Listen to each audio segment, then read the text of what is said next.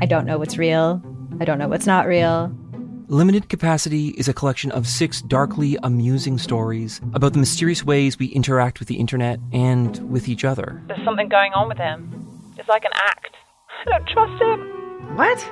You're staring at me like I should say something, but I don't really know what to do here. That's the whole name of the game. Don't talk about how the town isn't real. You understand? Limited Capacity, available now on CBC Listen or wherever you get your podcasts. This is a CBC podcast.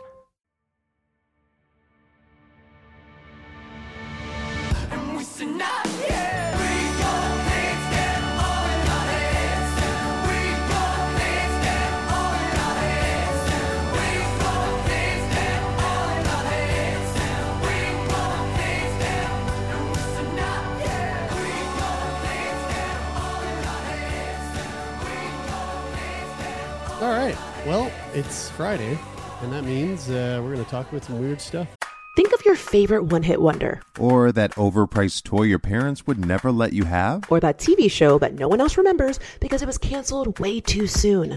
Now, what if we could fix it?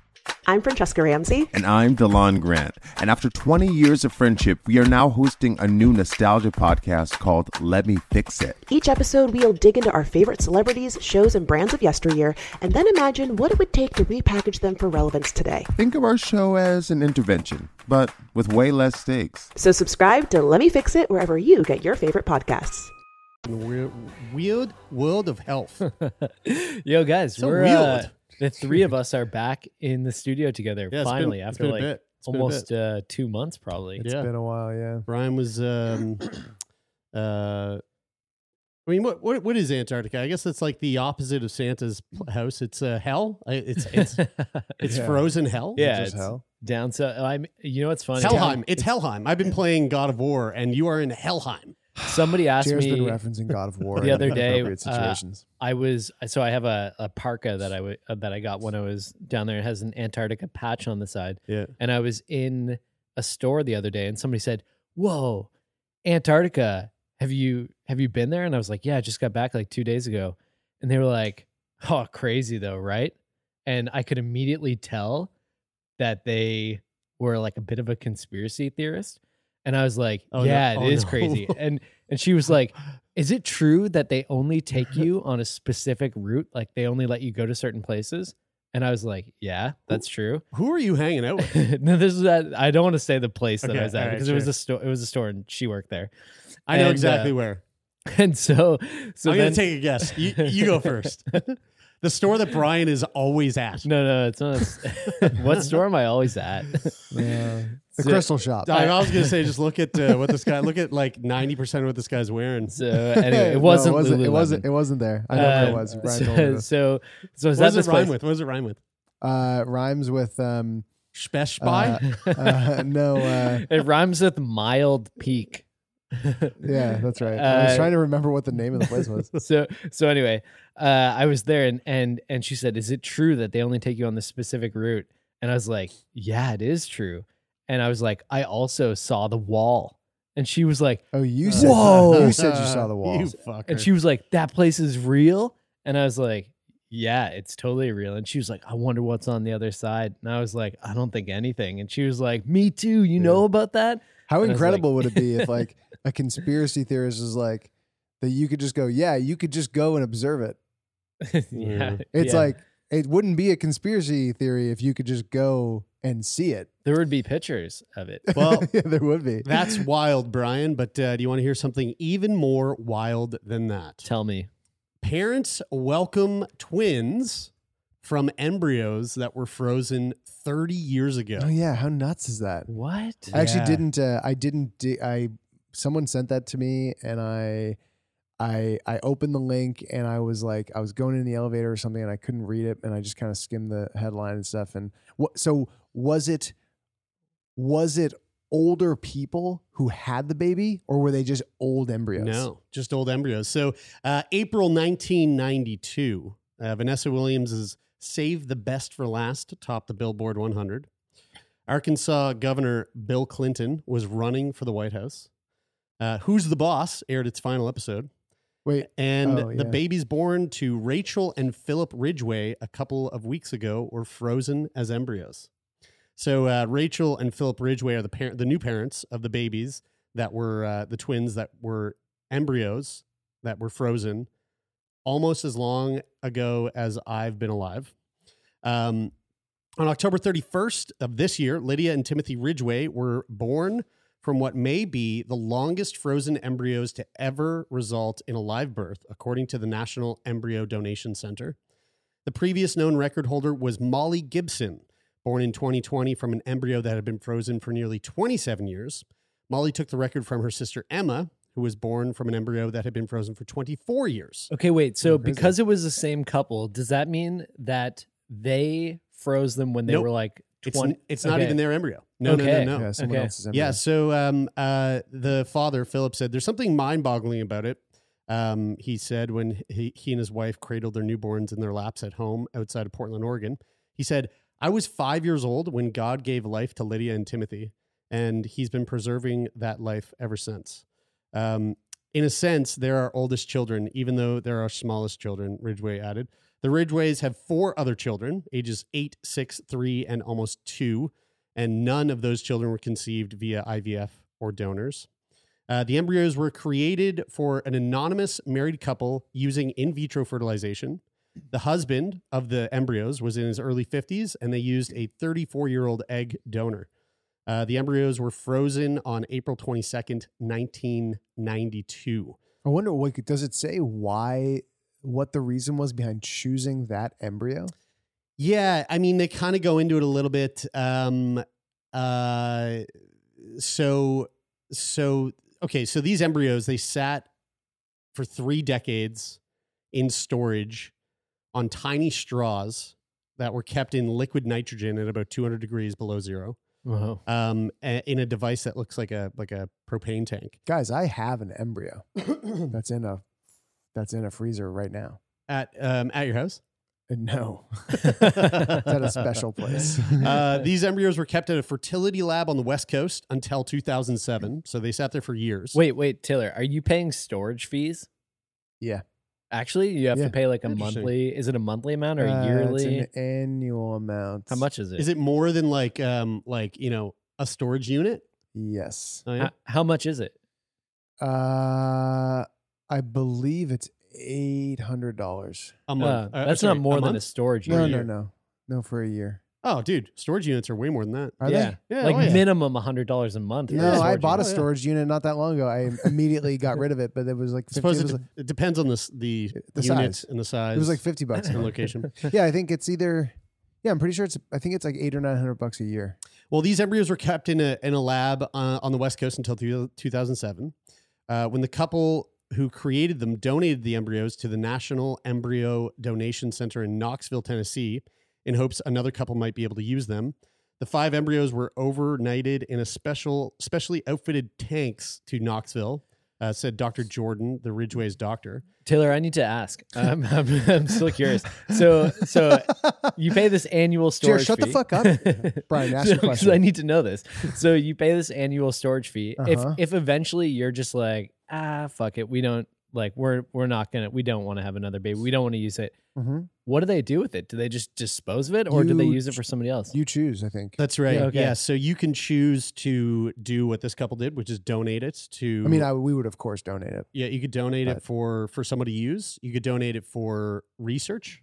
You could donate it to be like I don't know, like vivisected by like med students and stuff like that. So the couple, they said, we've never had in our minds a set number of children we'd like to have. Obviously, they're up to 6 kids now. Yeah. We've always thought that we'd have as many as God wants to give us. Okay. That's interesting because Jared's passing subtle judgment over here. I'm just curious.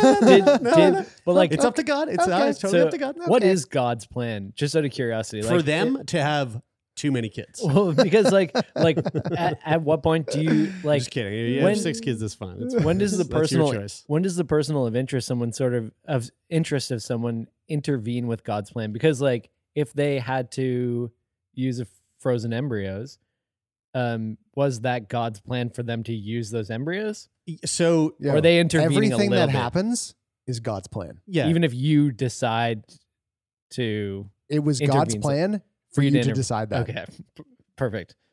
Yeah. Just curious. Yeah, it's all prophecy. Are you not familiar with God's plan? Well, God's plan was for me to ask this Haven't question. you listened to Drake? So when people undergo IVF, they may produce more embryos than they use, which I take is the case with you guys. Yep. And extra embryos can be cryopreserved for future use, so donated to research or training in advance to advance the science of reproductive medicine, or again, like we said, donated to people who would like to have children. And this couple, they were looking at other ways to have kids. They didn't need to go the IVF route, but they heard of, embryo donation, and they've decided to go down that route as per God's plan. And as with any other human tissue donation, embryos must meet certain U.S. Food and Drug Administration eligibility guidelines to be donated, including being screened for certain infectious diseases.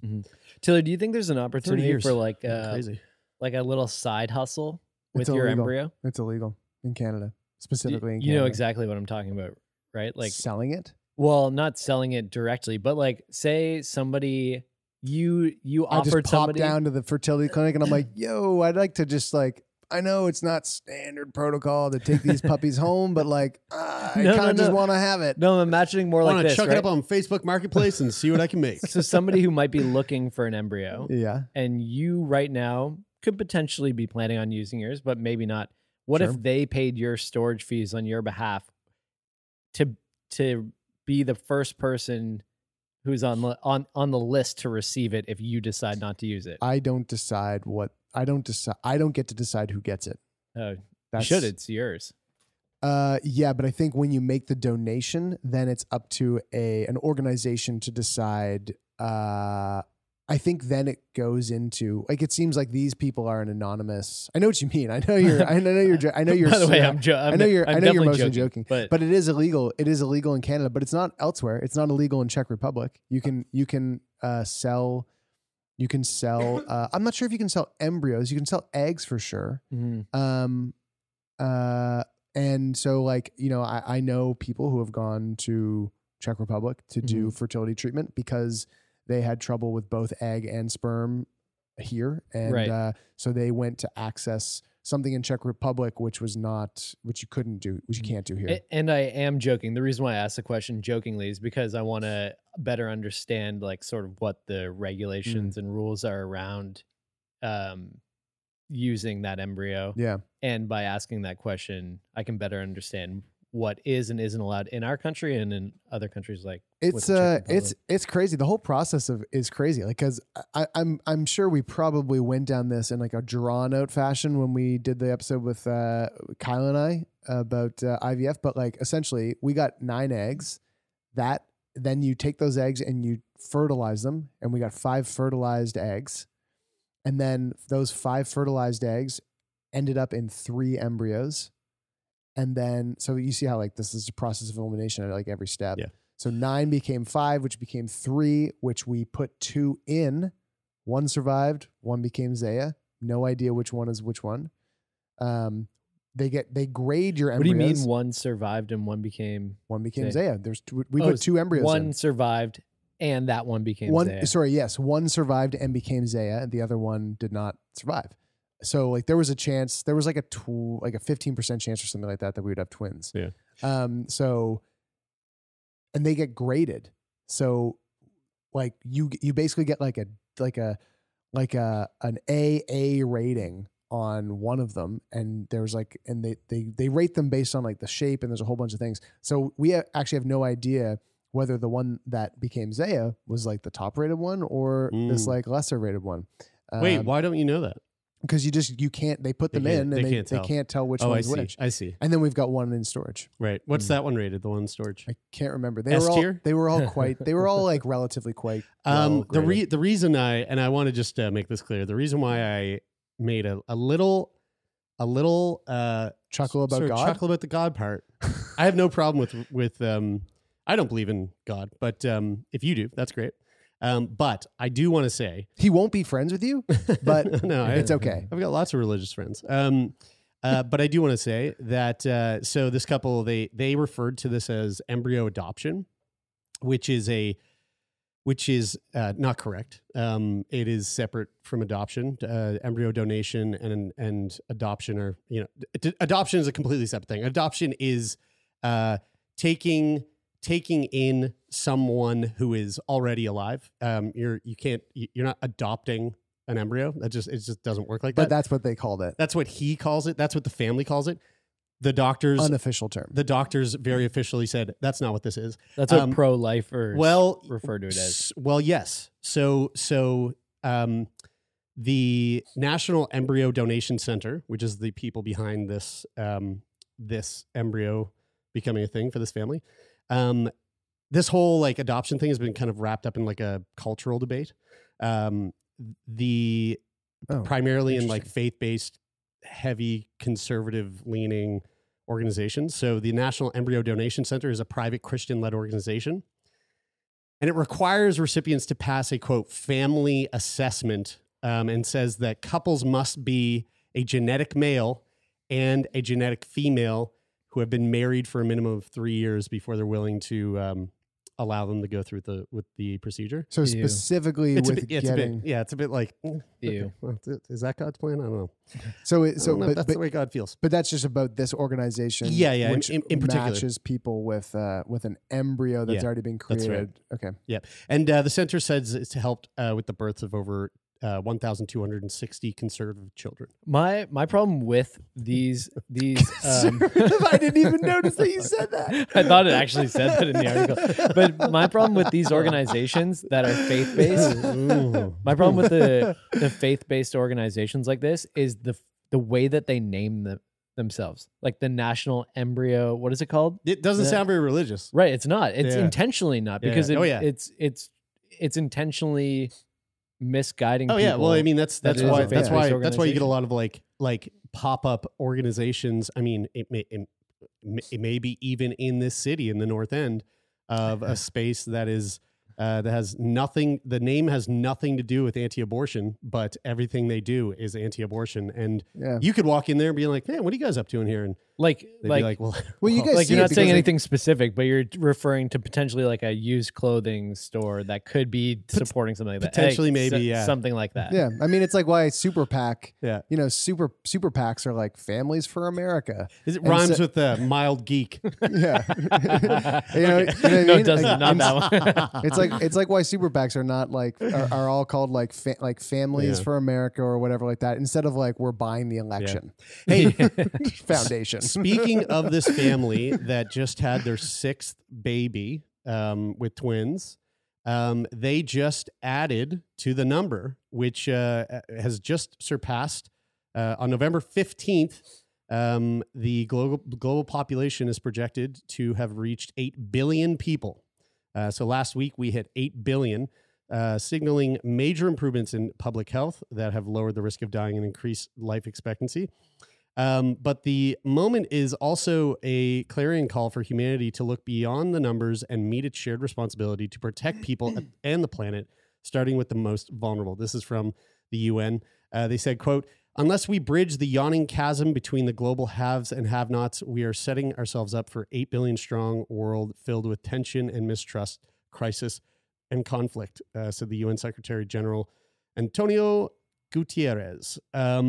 So 8 billion. You can start saying now there's 8 billion people on the planet Earth. I've been saying that for a while because I think I had 2. I've been like 7. Yeah, I've been saying like 7 billion, 8 billion, but we're at 8. But in that same breath, there's an Israeli-led research group that just released their latest study that says that sperm counts worldwide have plunged 62% in under 50 years. Whoa. How nuts is that? Crazy. So the study sounds alarm bells for both male fertility and for male health in general, its authors said. This is because low sperm count is considered an indicator of men's health, with low levels being associated with increased risk of chronic disease, testicular cancer, and decreased lifespan. Kind of interesting to put these two things together, the 8 billion strong followed up by this immediately. They said, quote, "We should be amazed and worried by the findings," said Professor Haggai Levine of the Hebrew University of Jerusalem, who led the peer-reviewed study together with Professor Shauna Swan at New York's Icahn School of Medicine. Shauna Swan was the woman who wrote the book. Oh, yeah, right. That Aaron Brockovich covered in that piece. The trend of decline is very clear, they told the Times of Israel. That was about the forever plastics. Yes. PFCs or something like that. This is a remarkable finding, and I feel responsible to deliver it to the world. The decline is both very real and appears to be accelerating. Levine's last study on sperm count was back in 2017. It garnered widespread attention after it reported that sperm counts among men from America, Europe, Australia, and New Zealand dropped more than 50% between 73 and 2011. Mm-hmm. The new study, which covers 73 to 2018, has 7 more years of statistics and is far wider in reach, covering 53 countries. Wow. When you started talking about the population reaching 8 billion, sorry, I was thinking of a controversial figure right now, Elon Musk. What he has been saying quite a bit is that we actually aren't facing a rising population in the near future. We'll probably face a declining population for this fact, plus the idea that the aging population, baby boomers, once they start to die, there's a lot less. I think the average child per family has gone down significantly in the last 30 to 40 years. Not for the Ridgeways. Yeah, not for the Ridgeways. The average person. But average couple. I was hearing that we'll be facing a declining population in the next 10 to 20 years. I think it is supposed to plateau at 10 billion in the 2050s or something like that. I might reference it in that article. And then I think plateau, I don't know how long the plateau is for, maybe like 20 or 30 years. And then I think we're probably facing a declining population by estimates, like near the 2100 ish range. And that will be devastating for everything across the board. Like, because, and I don't mean that in like, here we go with financial talk. I don't mean that in like, we need to keep growing, because like we all know that a rising population is really, is shitty for the planet and for us in a lot of ways. But it's also the measurement by which we have built our entire civilization. And I don't mean Canada, North America. I mean, the whole world is based on having a lot of people. And the world will have a very, very intense reckoning when the population starts to decline. I doubt it, because interesting. Because I think that the declining population will be replaced by robots. Okay. I mean, I'm not going to say you're wrong. I'm probably right, to be honest. Just going to be replaced with AI. It's so great that like this podcast will probably still exist in some capacity 30 or 40 years from now, and somebody will be listening back to this in the year like 2060, in the year 2000, 2070, and they'll be thinking, "Wow, Brian was really right." That's making the assumption, and I'm not saying you're wrong, because you could be right, but it's making the assumption that those two things happen in sync together. Oh, I'm not assuming that. That assumption has to be made. That is a built-in assumption.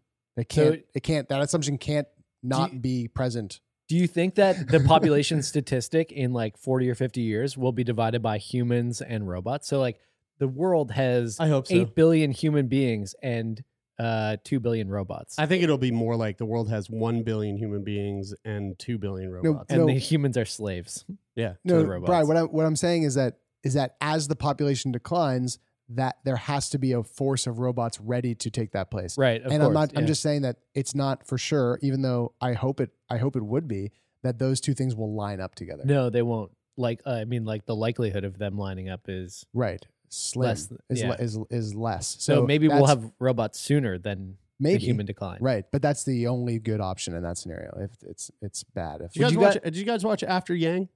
I did. Yeah. No. Oh my God, really should. Really good. You'd love it. Really should. Yeah. Did you guys watch Stutz yet? Not yet. No, I haven't. But we'll watch it for next week and talk about it next week. Yes, please. Here, this has all kind of been a bit of a bummer.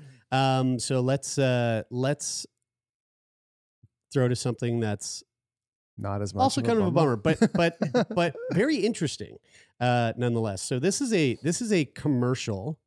And before I play it, what I will say is that embedded in the commercial is an accessibility feature for people who cannot see. So it's like audio descriptive audio during the commercial. So if you're wondering who the narrator is, don't be surprised. A shop called What's in Store is open for business. Security cameras show that nearly all the products on the shelves are blank and have no information on them. A woman walks into the store. She looks at the blank products and is very confused. So this is like reality TV. Is there anything you're particularly looking for? An explanation? One by one, more customers enter, each as confused as the last. What's all this unmarked stuff? It's just regular food. What's the deal? How can you tell what's what? They don't even have signs. A woman points to some tins. Is this a different item to that? Not necessarily, no. This is crazy. Are you sure this isn't some kind of massive joke? So you don't know what it is? No, I don't. No, you know, obviously, but how do we know? No, I don't know either. The title reads, "Everyone should have the right to know what they're buying." Yet 9 in 10 blind and partially sighted people find it difficult to access crucial information on packaging. There's no nutrition value, there's no fat, there's no salt, there's no sugar written on the labels. What do you know what you're getting? What if you have a nut allergy? Good question. My mind is working overtime right now trying to figure this stuff out. So just imagine if this was your regular shopping experience. Like if you went to... This is the regular shopping experience for somebody who's partially sighted or blind. Right, I see. Quotes from people with sight loss read, "I have to depend on others to read it for me. It's denying us our independence. I want manufacturers to take notice." A title reads, "We're working with brands and supermarkets to make their packaging more accessible. But there's still more work to do. Find out how you can help at rnib.org.uk. RNIB. See differently." Yeah, that gave me goosebumps. Right? So Yeah, that's RNIB cool. is the Royal National Institute of Blind People. Well, I got to say one thing about the descriptive audio. It's really helpful for the folks at home that are just choosing to listen to the podcast as opposed to watch it on YouTube. Yeah.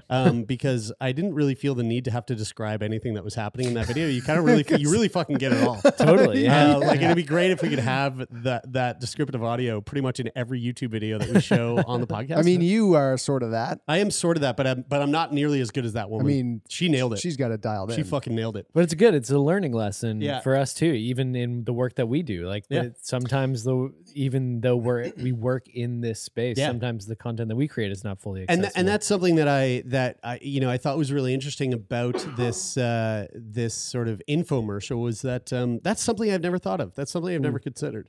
And we've spoken to people who are blind on the show a number of times, in particular talking about like accessibility issues. One episode that comes to mind is the woman in the U.S. who basically got into like a sort of spat with Samsung, I believe, because she couldn't tell how to do her laundry because there was no, it's like you go to your laundry machine, those new ones, you're just twisting a dial and all you hear is ding, ding, ding, ding, ding. Mm-hmm. You have no idea what's what. Like, are you doing a normal wash? Are you doing a fucking cold wash, a hot wash? Are you, is it just a spin cycle? Like, what are you doing? And so she was kind of like, I need some sort of accessibility here to see what the fuck I can't do my laundry. Mm-hmm. I live by myself or, my partner's not around. So help me out here. But the thought of going into a grocery store without being able to see and not having, there's no braille in the grocery store. There's no braille in the convenience store. Like you can't, unless you have someone there with you or unless you're using that app. Be My Eyes. Be My Eyes. That's what I was thinking of. Like when you use, so for people who are not familiar, Be My Eyes is an app where you can sign up as we've talked about it before, but you can sign up to help people who are blind do basic tasks like looking at an item on a grocery store shelf and finding out what the nutritional value is or finding out what it is. The way it works is that you have the app on your phone. Somebody who is blind is the user on the app. They request help. It randomly selects a phone number, calls you on the it calls your phone, and then you kind of open up it's like almost like FaceTime, and then they're using their camera for you to see. And they asked, bro, didn't you get a guy that was like, he was going for a job interview and he couldn't figure out which shirt was like the red shirt? Yeah, I did it a couple times. I helped somebody find the right color shirt. I helped somebody find out how long you should cook like a microwavable dinner for. Yeah, right. I helped somebody find the input button on a TV remote. There you go. They're like, but it's interesting to because like, geez, my I feel like my mom could use that app to call you to be like, hey, how do I figure out Roku? Yeah, just like a general tech support request. How does AirPlay work? Peer-to-peer tech support. It is interesting though, because like, and even, I mean, my own ignorance in using that app, like it feels good to be able to help someone, but even in those experiences that I've had, I didn't think of I've never really thought of like how fucking hard it would be all encompassing. to Be My Eyes is really just like a shortfall for or a windfall for a bigger problem that exists. That they can't like solving the problems that need to be solved like en masse. Like like going, oh, wouldn't it be great if we didn't need to use Be My Eyes to figure out what I'm eating? Yeah. You know, one thing I've noticed, and I feel like this must be an answer to an accessibility issue. I've noticed now in using my streaming apps, Amazon Prime, Netflix, Disney Plus, as soon as I start up a video, it's automatically feeding me the subtitles, like closed captioning, and specifically closed captioning with the is like SDH. So it's not just the words that are being said, but it's also the closed captioning for like the sounds. Yeah, like if they make a sigh or something like that. Yeah, or like a door opens, a babbling brook in the background, like that kind of thing. And I remember when it happened the first time, I was like, "What the fuck? Why is this on? Like, did I put this on one day and just forget to turn it off?" And then every time I bring it up, it's on, and I'm like, oh, that's why. Right. It's like the Nova Scotia donor program that you got to opt out. You got to opt out of it now, because it's obviously easier for us to opt out than it is for somebody who's blind or deaf to opt in. Yeah, right. Exactly. Yeah. Which I think is great. I think it's a great feature.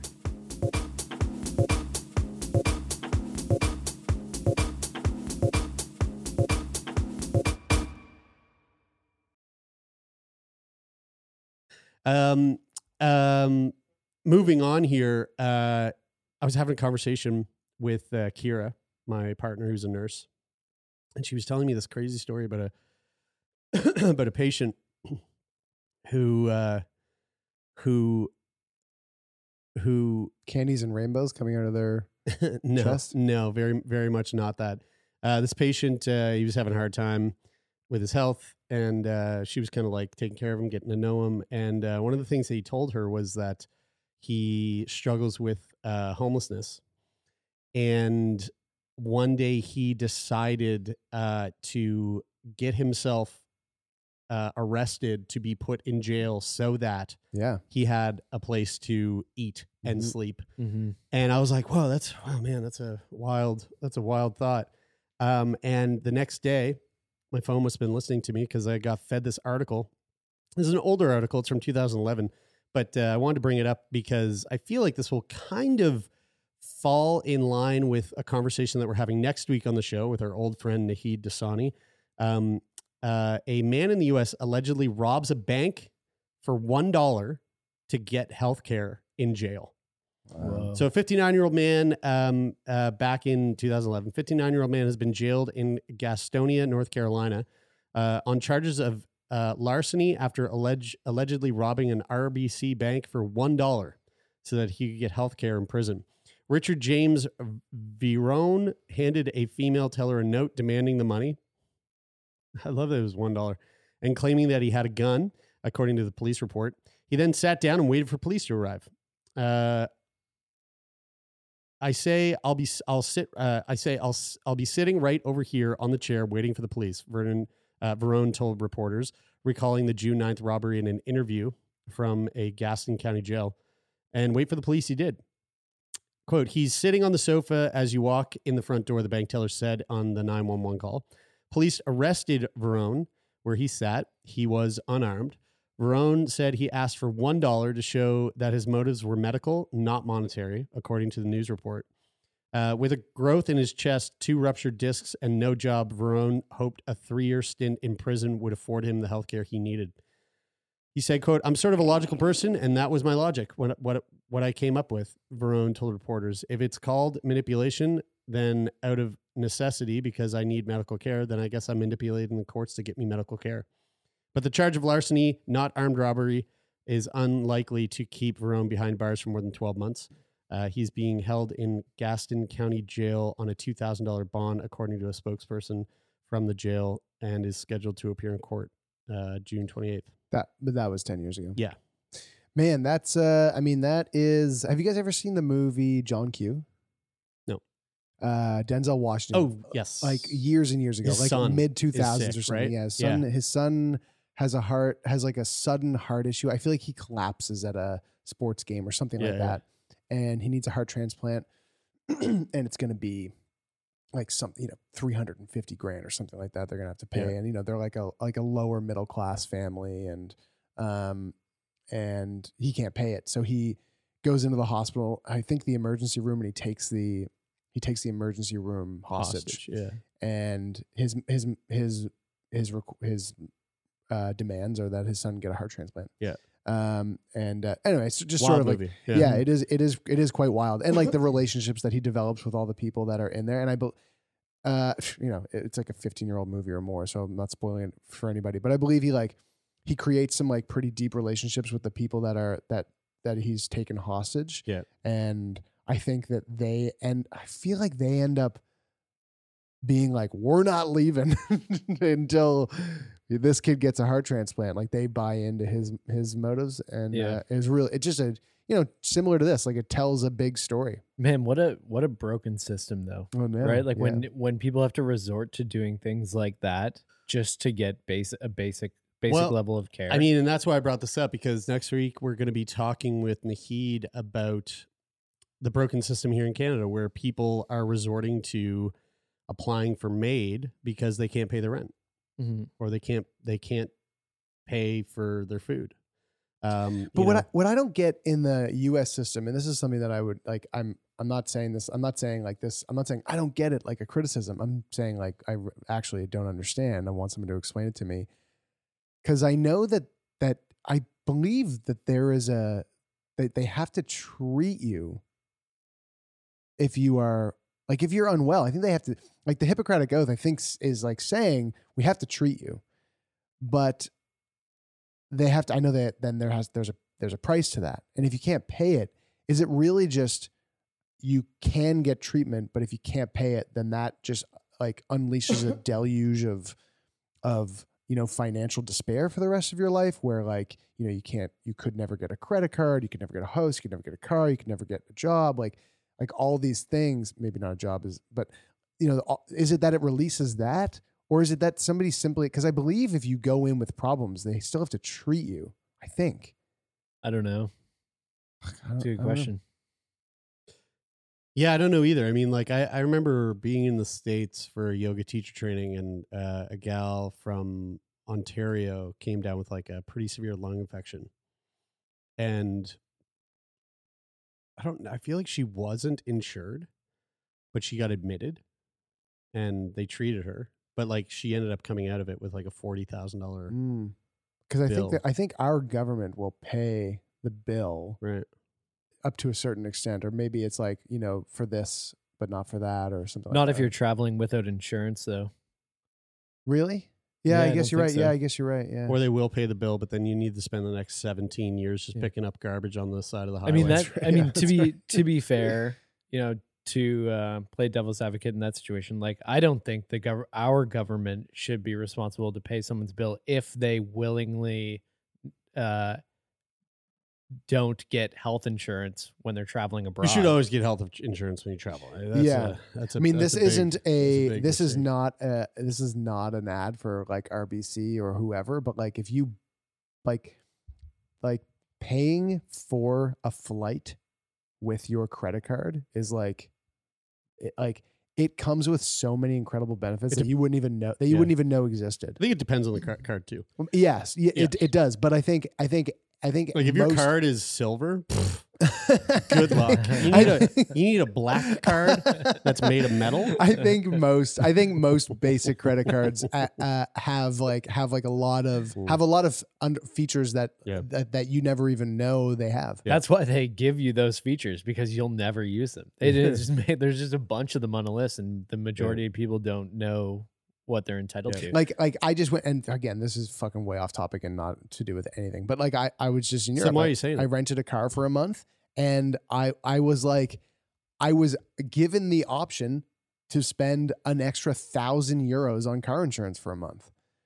And it's like, if I didn't read this section of my credit card agreement that says that I have an auto insurance for rental cars through my credit card, I would have been owed of an extra $1,500. Yeah. Mm-hmm. Let's have a little cheer up with a couple of TikToks that made me chuckle this week. Do you don't want to talk about insurance more? No, I definitely don't. This one reminded me of my childhood. So we've got a toddler on a nebulizer. And dude, he's got your energy so hard. He's just sitting on a nebulizer. And that's how you sit, dude. That's how you sit. When you're on a couch, you almost exclusively sit like this. I love it. I love sitting like that. That's great. And closed captioning here. You're sitting with your knees up and your feet on the chair. Yeah. You know, I meant to say this, but we kind of bypassed it when we were talking about the accessibility commercial. I went to see Shakespeare by the Sea, I think last summer. And I was with you. At Shakespeare by the Sea? Oh, right. And we were both probably like, what the fuck is happening? Because at first I didn't get it at all. I got it because I'm more empathetic than right, you. because you feel other people's pain and I don't. It's true. And you should have seen Taylor when we put on All Is Quiet on the Western Front and the subtitles came on immediately and he was like, what the fuck, man? Why the fuck does this shit come on automatically? And I was like, well, first of all, Taylor, it's a German movie. Secondly... I'll play along with that. Before the show starts, all the actors in the play, they line up and they're like, you told me about hey, like I'd be like, hey, I'm Taylor. I'm 32. I'm a white male. I'm wearing a green hat. I'm wearing navy pants. I'm wearing a black hoodie, and I am playing the role of Puck. Yeah, and then that was it. And I was like, and now I'm spinning. I was like, why is everyone describing their features so descriptively? Yeah. I couldn't believe that you didn't know why they were doing it, because it was like, I mean, I can understand that it just took me a beat.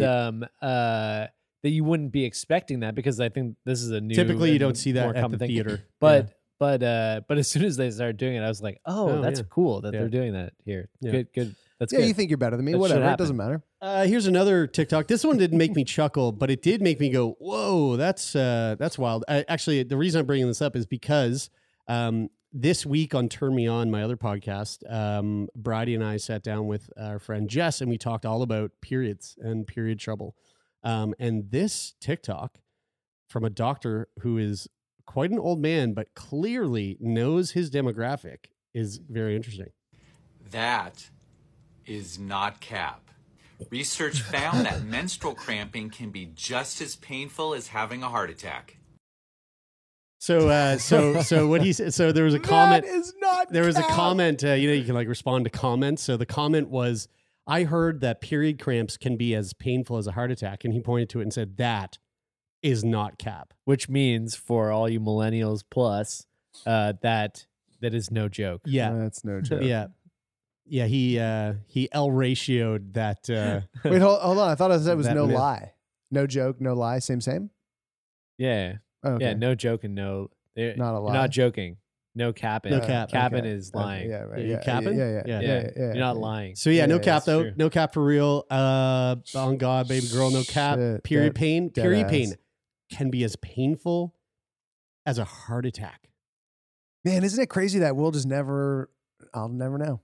Dude, isn't it crazy? I can only read it. We can imagine. Isn't it crazy that we don't have... I don't know if you can. Isn't it crazy that we don't have period leave? Yeah. Like that's that to me is a crazy thing. Well, I think Well, there are some countries that do. I think it's all tied into itself in some way. Like it all comes back to just like we're not vocal about it, and that's shrouded in like shame or secrecy, and that we feel like we need it to be a much more private situation because. Well, I mean, I will push back on that. There are lots of people that are extraordinarily vocal about it. No, it's just I mean on like a scale, like a scaled level. I think, and I don't mean that people aren't talking about it. I just mean that like it is looked at as like such a private thing that it ends up being something that not enough people know about or are aware of. I think it's less that. I think it's less that it's looked at as a private thing. I think it's more so looked at as like, well, this is just your life. Deal with it. Mm-hmm. You get this once a month. Fucking deal with it. It's not, like it comes back to the conversation about like women's health not being taken as seriously as men's health. I think that's the greater issue. It's that it's looked at as like, well, it could potentially also be the fact that like 95% of CEOs are dudes. Yeah. I mean, like that. I mean that which I think kind of plays into what I just said exactly. You know, it's like it's just like it's not an issue that we should care about it, like which I do. That's not what I think, but like that's the way that you it's said it. viewed. I'm gonna cut just that, and that's gonna be the clip that we post. Don't say you didn't say it. You know, it's like the conversation we had on the podcast this week with Jess Taylor. She experiences like really intense period pain. Has like a lot of different period problems, and was diagnosed with a type of PMS that is it's a different type of PMS. I should remember it. We recorded it weeks and weeks ago now, but it's less about the physical pain that comes with periods and more about the mental health related issues that come with her period pain. So much so that she's on antidepressants because of her period. Mm-hmm. And it's like, that's just not being talked about. That's just not being covered. That's not being like focused on in terms of women's health. Super interesting. Endo too is like another perfect example of just like, I don't know. We still don't really know enough. So two things, one thing really short and one thing more detailed. So the first thing is something that I would love to talk about to somebody on the podcast, meaning like a researcher, professor, doctor, etc. Is Kylo is telling me that it's really common that if you historically have had like really mild period, like a really mild period where like you don't really have symptoms. Like Kyla's really never dealt with cramps or anything like that, PMS symptoms, and that once you have a baby, that can like completely flip on its head. Oh, yeah. And I don't know if those symptoms become more severe for like indefinitely, or if it's like short term after it's supposed to be after your period returns after pregnancy. So that's something I'd be really interested to tackle. But so you guys know I'm really into Peter Attia's podcast. You know that part. I know you guys love Andrew Huberman. So Andrew Huberman was on Peter Attia's podcast, and they did like a deep dive into a bunch of different stuff. And one of the most interesting things that they covered was what Andrew Huberman asked Peter Attia what he thought was one of the biggest clinical, not malpractice, but one of the most clinical failures in medicine in the past, like recent history, like the past 30 or 40 years. And Peter Attia's response was the shoddy research that led to a complete lack of hormone replacement therapy for women.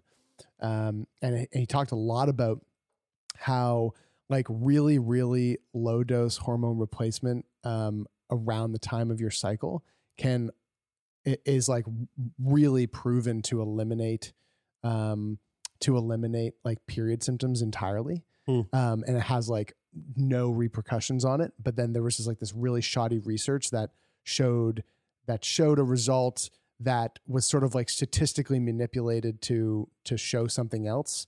And that's basically been like, there's been, millions and millions of people that have dealt with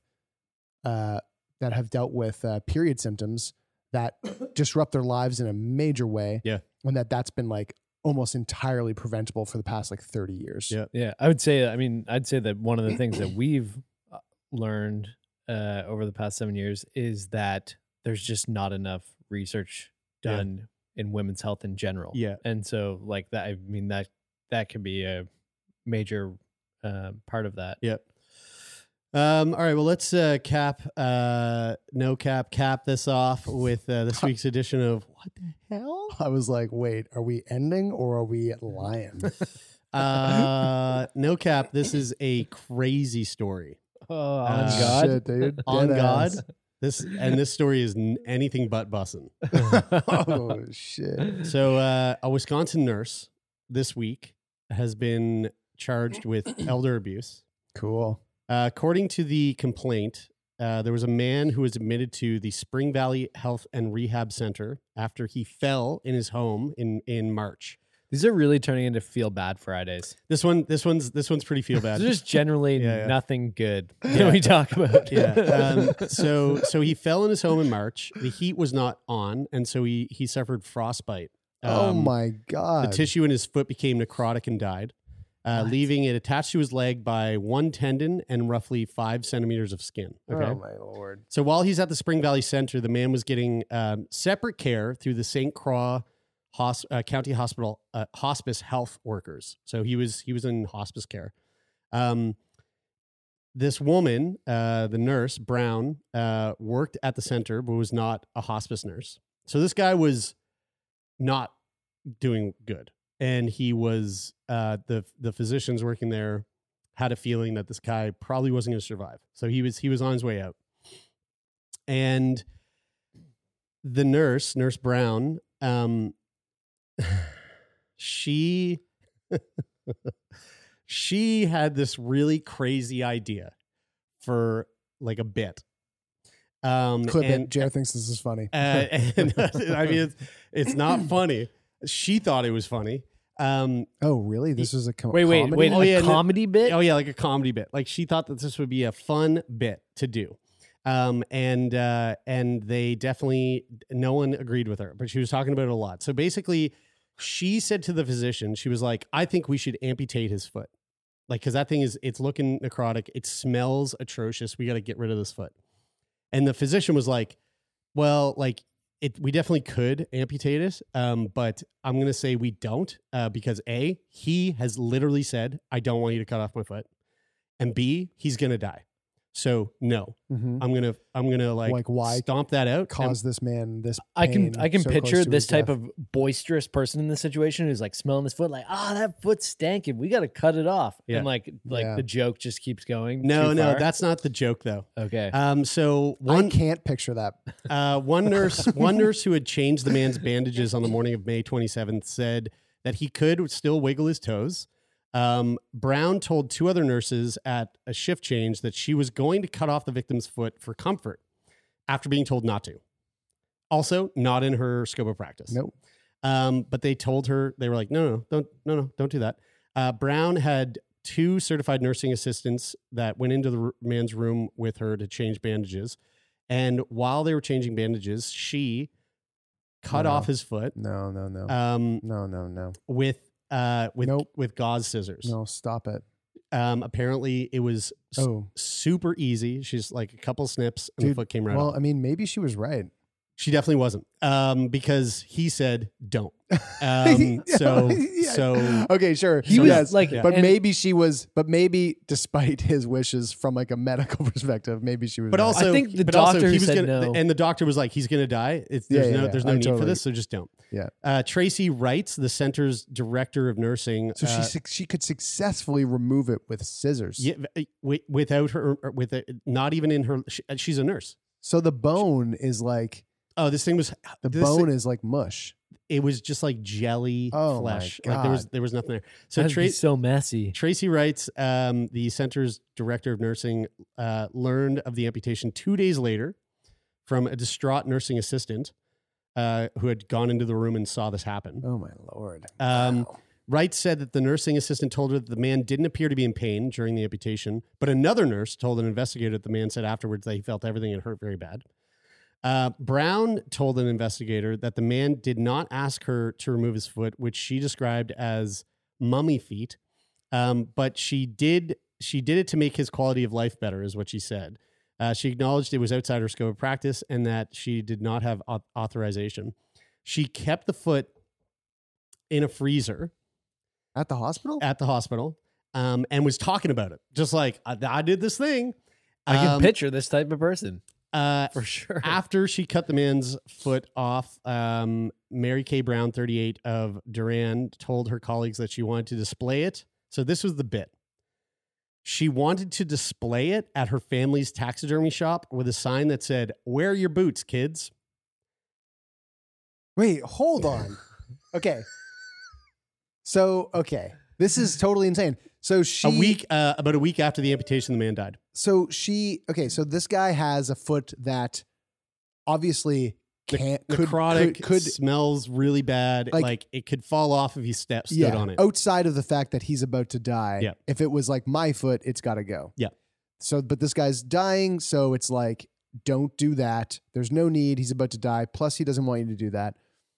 So she takes it upon herself. Plus, it's not in your scope of practice. Plus, you're going to traumatize everybody else around, probably including his family. Yeah. So she amputates his foot and isn't, like, I'm assuming it's not a secret that his foot has been cut off almost immediately. So doctors, administrators, other nurses, they know that this has happened. She's talking about it. She's talking about it. Yep. She obviously doesn't think that there's that much of an issue with it. No, she really thinks that it'd be worth taking the foot, casting it in taxidermy it and casting it in like bronze and mounting it with a sign that says, "Wear your boots, kids."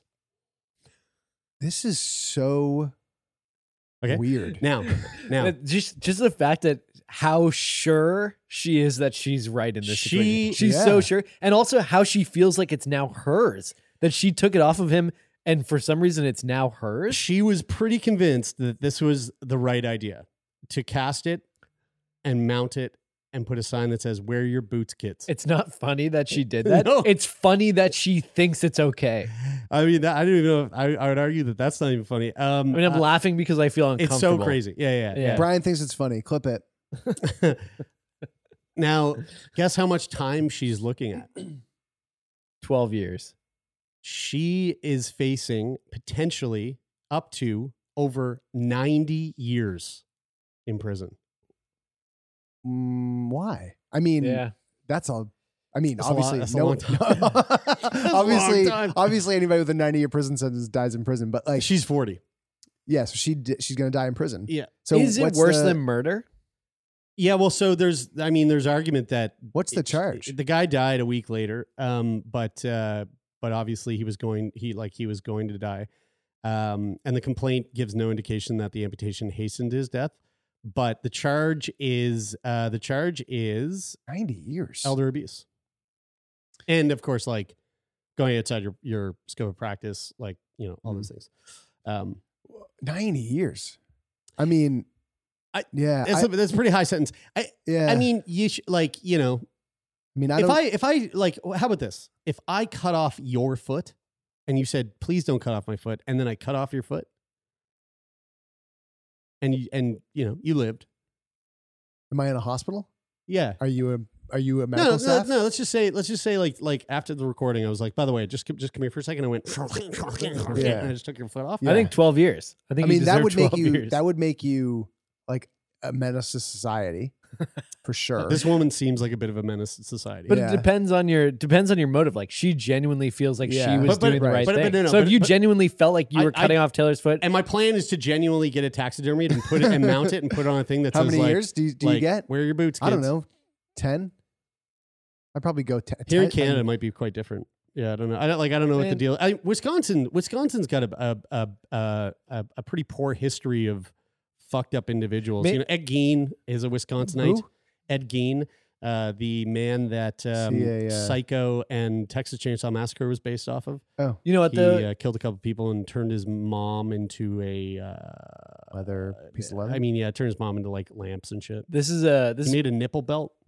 Nice. This might be a hot take, and like So yeah. Not Wisconsin, to- I think Wisconsin's just like, look, we're done with people cutting people up. Justin Vernon's from Wisconsin. And who knows how many skeletons he has in his closet.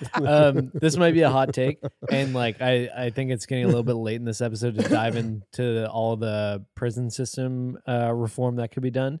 No, it's perfect. It's a perfect system. but to me, this person did something unforgivable and deserves to serve some time in jail. However, like I feel like this type of person is savable in society. You know, like they're fucked up. They made a bad decision. That like it's unforgivable in that sense. However, this person with some education could probably become a good, healthy contributor to the prison society. system, I say give her the chair. The prison system doesn't. Like it was what Gabor Mate said. He was like, "How about a correctional system that corrects something?" Yeah, it doesn't right, the jail system doesn't correct. The correctional system doesn't do anything. Her spending 20 years in jail is just setting her up to be even worse than she is. I mean, honestly, like, although I don't know, Orange is the New Black seemed like a pretty fun place to be. Yeah, they make prison look pretty cute. And I want to be a doctor because Scrubs was my favorite show. And Grey's Anatomy's mine. So So I feel bad for putting this in on the same week that we put out the episode about nurses being burnt out, and we need to like support our nurses. I'm sure there's a nurse. We out just there need that's to like, balance. God damn it, Jeremy! We just talked about how much we need nurses. We're just balancing the narrative. Well, I mean, to be fair, the narrative is we're driving the nurses crazy. yeah, right. And so we need them to not be burnt out. Otherwise, they're going to keep doing stuff like this. Or like, hey, you're attracting the wrong crowd. Yeah. So that's a joke. These are all jokes. Yeah. Or are they? It's all funny. Feel Good Friday, folks. Hope you have a good weekend. Thanks for tuning in, and we'll have some more feel good content next week. Not. And if you want to support We'll the see. podcast, come on over to Discord, where episode discussions are happening every week. And if you want to be even deeper in on that, you can even help us produce the content that we bring up to you on our Feel Good Friday episodes. So the link to our Discord is in the show notes of this episode. And on top of that, you can support the show by leaving a rating and a review on Apple Podcasts, if that's where you listen. But if you listen on Spotify, pick up your phone, go to the mobile app, and leave us a little rating, a 5-star rating, preferably, but whatever, it's up to you. That would be great too. And if you want to let us know something that's on your mind, something about nurses, maybe nurses, hot topic this week, good or evil. What do you think? Letters at sickboypodcast.com. And if you want to be a guest on the show, go to sickboypodcast.com/contact and fill out our guest form. And a huge thank you to the folks that make the show happen. A big thanks to our manager, Jeff Lonis, and to Rich O'Coin for the theme music in this episode. That is it for this week. Until next week, actually, that's not what I say. That's it for this week. I'm Brian. I'm Taylor. And I'm Jeremy. And this is Sick Boy.